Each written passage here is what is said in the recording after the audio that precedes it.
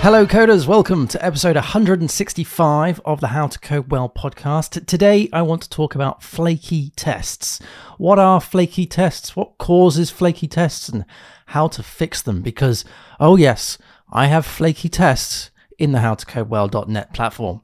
Before we get into that though, let's dive into the changelog because there's a few things that I've been doing in the evenings and the weekend as to updating the Kubernetes cluster on the howtocodewell.net platform for the staging deployment. So I can say officially now that we have a domain that is running the Ingress controller that's using a Helm workload that does the Nginx load balancer, which is great. That seems to be working okay. And I've got a couple of problems connecting to certain services outside of the Kubernetes cluster that I'm going to be working my way through this weekend and then maybe some of the evenings next week.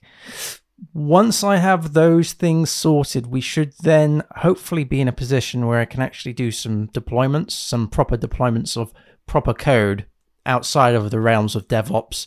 So actually adjusting things, getting it deployed. And we should be good then, hopefully, fingers crossed, we should be in a good position.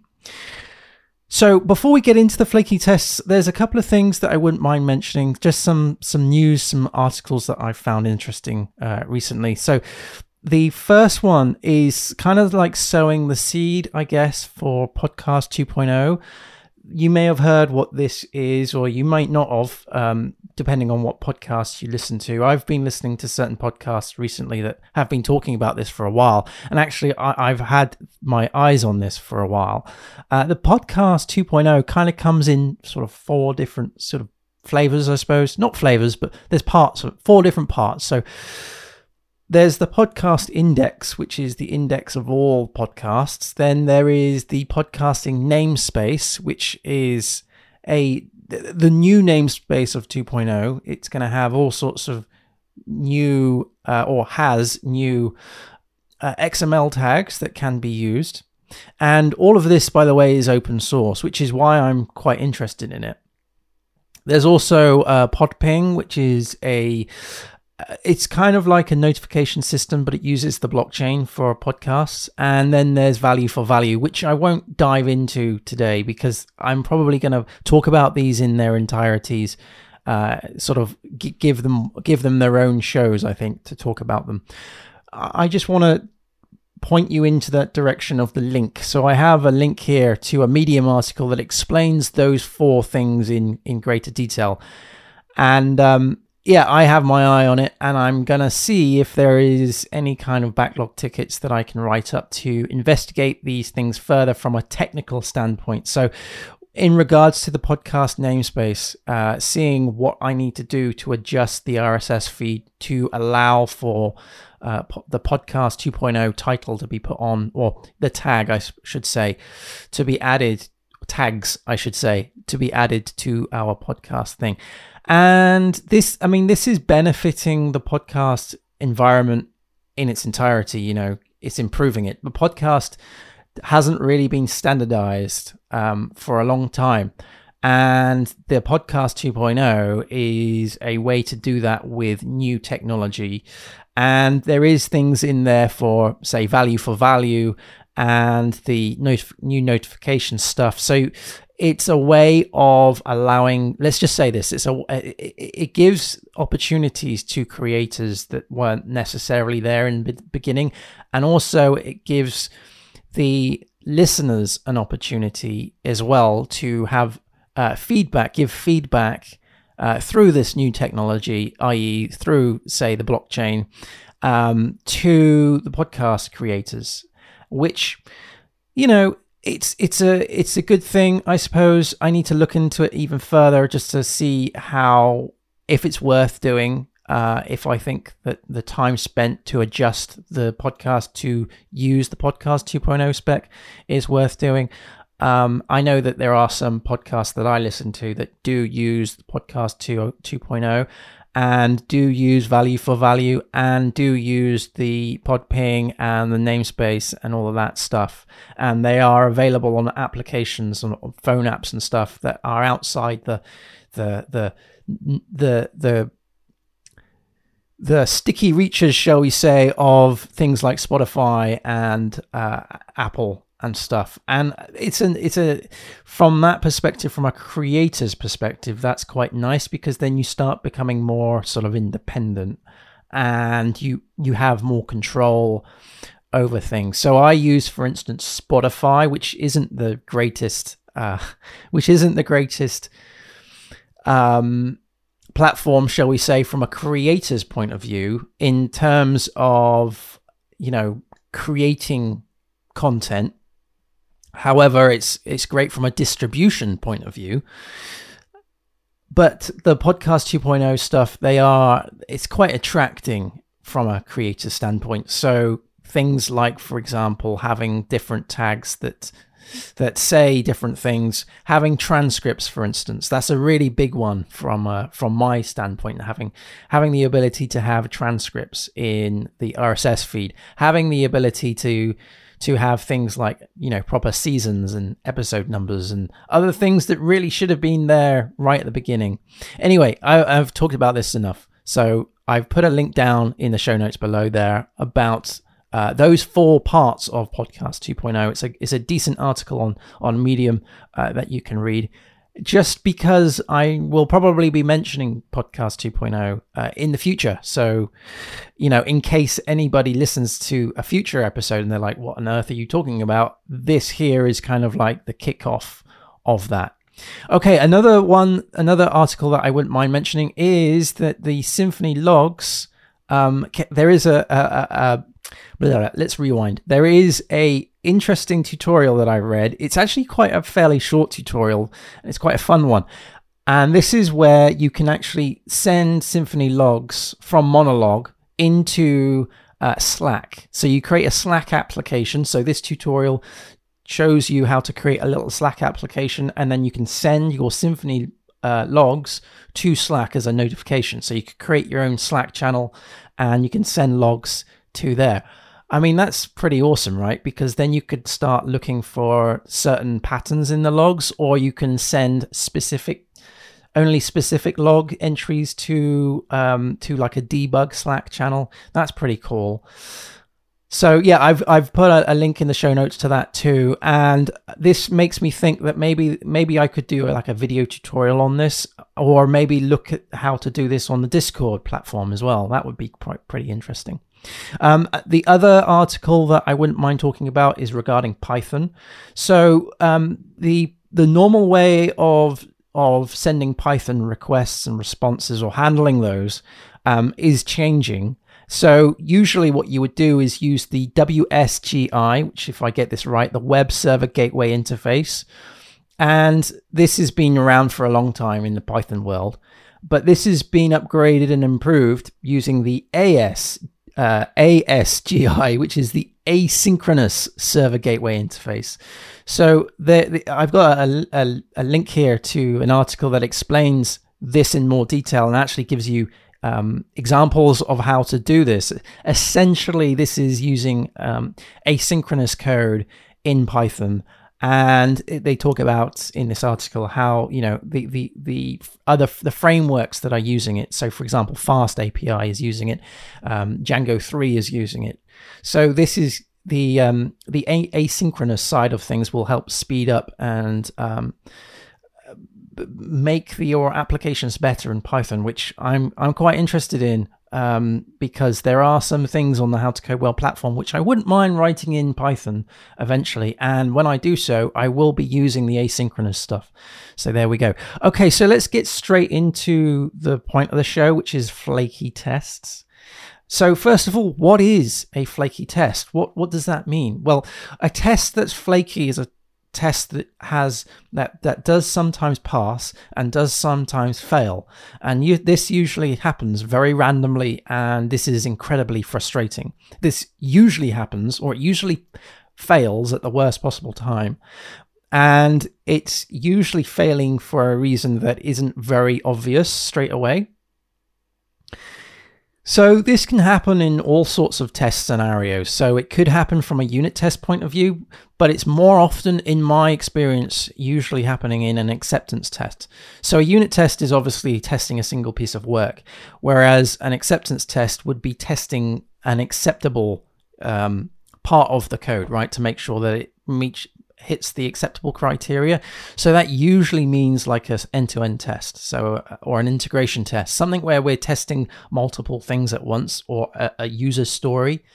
And some of those tests, they can take a bit of time because they need to bring in various different resources, and this is where a lot of the problems lie. But you can still get this, you can still get flaky tests in unit tests. And I've had this a couple of times before, but like I said, it's usually in my case for integration and acceptance tests. With the unit tests, they're easier to fix because it's a single unit of work. So that's what a flaky test is, a test that sometimes passes and sometimes fails.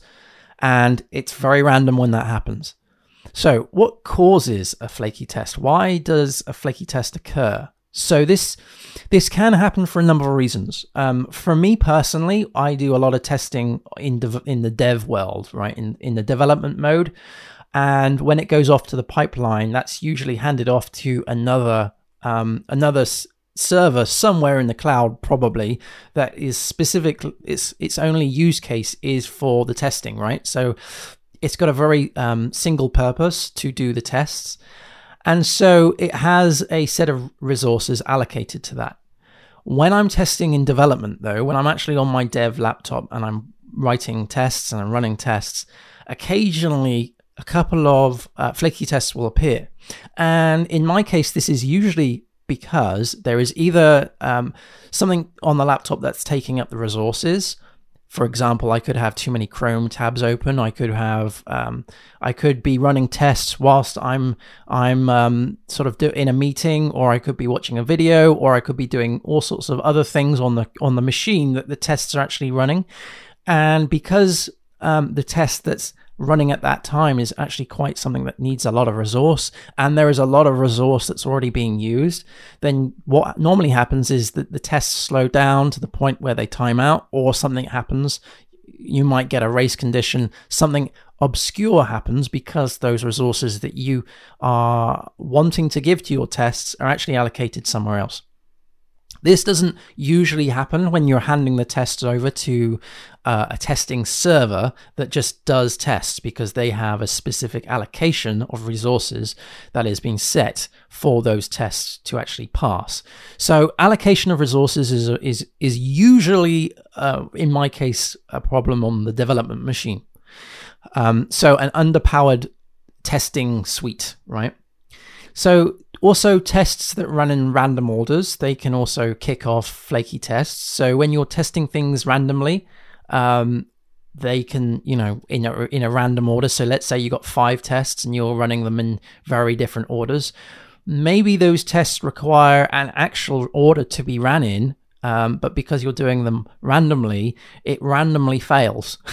That's happened to me before, where you don't appreciate how coupled your tests are. You think they're actually quite isolated, so you run them randomly, and which means that randomly they fail because you're not aware that you should have done some probably tidy up of the tests after they've actually been processed. So that's another one. So tests are not cleaning themselves after they are actually processed. So what I mean by cleaning, for example, getting rid of any artifacts that the test has produced. Say, for example, if you're writing a test that deals with creation of a file and the contents of that file, not having the ability to remove that file after the test. Usually in a test suite, you have some methods that you can call upon that deals with things that happen after the test has run or before the test has ran, or even after or before the test suite has ran. So at that point, you would do your tidy up. You bring the tests bring your test environment to a point that is reusable each time. So clean up your test environment.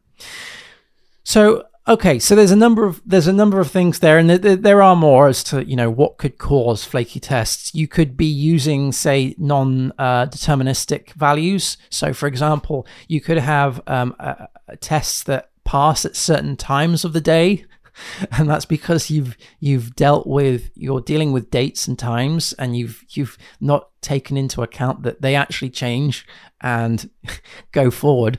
So you could have failing tests after a certain point in time. There's loads of reasons as to why you may have flaky tests. So let's talk now about how to actually fix those tests. How do you go about debugging a flaky test? Well, what I tend to do is try and isolate those flaky tests. So you want to make sure that the majority of your tests will pass, right? So you've got a flaky test. So run that individually. Don't run the whole suite again. Run that test individually. If that passes, run it again. Does that fail? Run it again. Does that fail? Run it again. Does that fail? Okay, so running it individually passes, but running them together fails. That could be an indication as to why it's failing. It might be the fact that it's the order in which it's placed in the test suite. It could be, again, like I said, something to do with resources. Maybe the resources of the test suite were consumed and not released by the previous tests. So you got to be a little bit of a detective here as to why these flaky tests are occurring. So run these separately first in isolation, right? So you know that the test can actually pass. And then what you should do is see if you can replicate a failing test, right? So you want to look for how to actually make it break and go through your logs. So every time you get a flaky test fail, every time you get a test fail, have a look at the logs, see if there's anything in there that you can actually determine as to the root cause. Also, there is a tendency to ignore flaky tests and sort of like mark them as skipped and just, get on with your life. Don't do that. Try not to do that. Try and fix them as a point of priority over the other new tests that you're doing. The thing that people always forget is that maintaining tests takes longer than actually writing tests, right? So you can write a load of tests, like just write a load of tests, right? But actually maintaining them takes a bit of time and care and is required to keep the application, stable.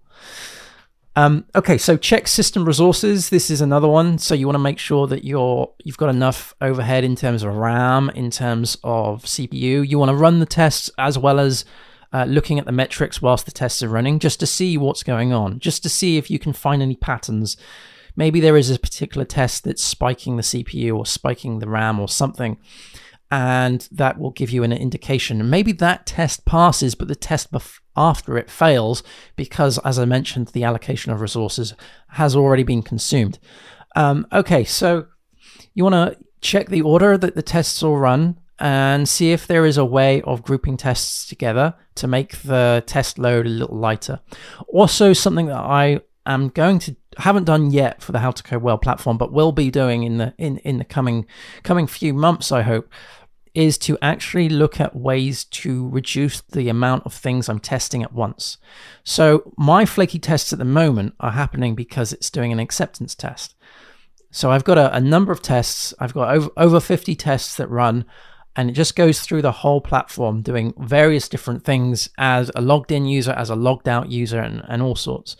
What I want to see is that would, I guess you would class that as a regression test. So what I want to see is if there is a way of running regression tests on a separate machine, maybe in the evening, maybe even on the cloud or somewhere. I've mentioned before having a server in this office that I just still haven't got around to looking into and getting.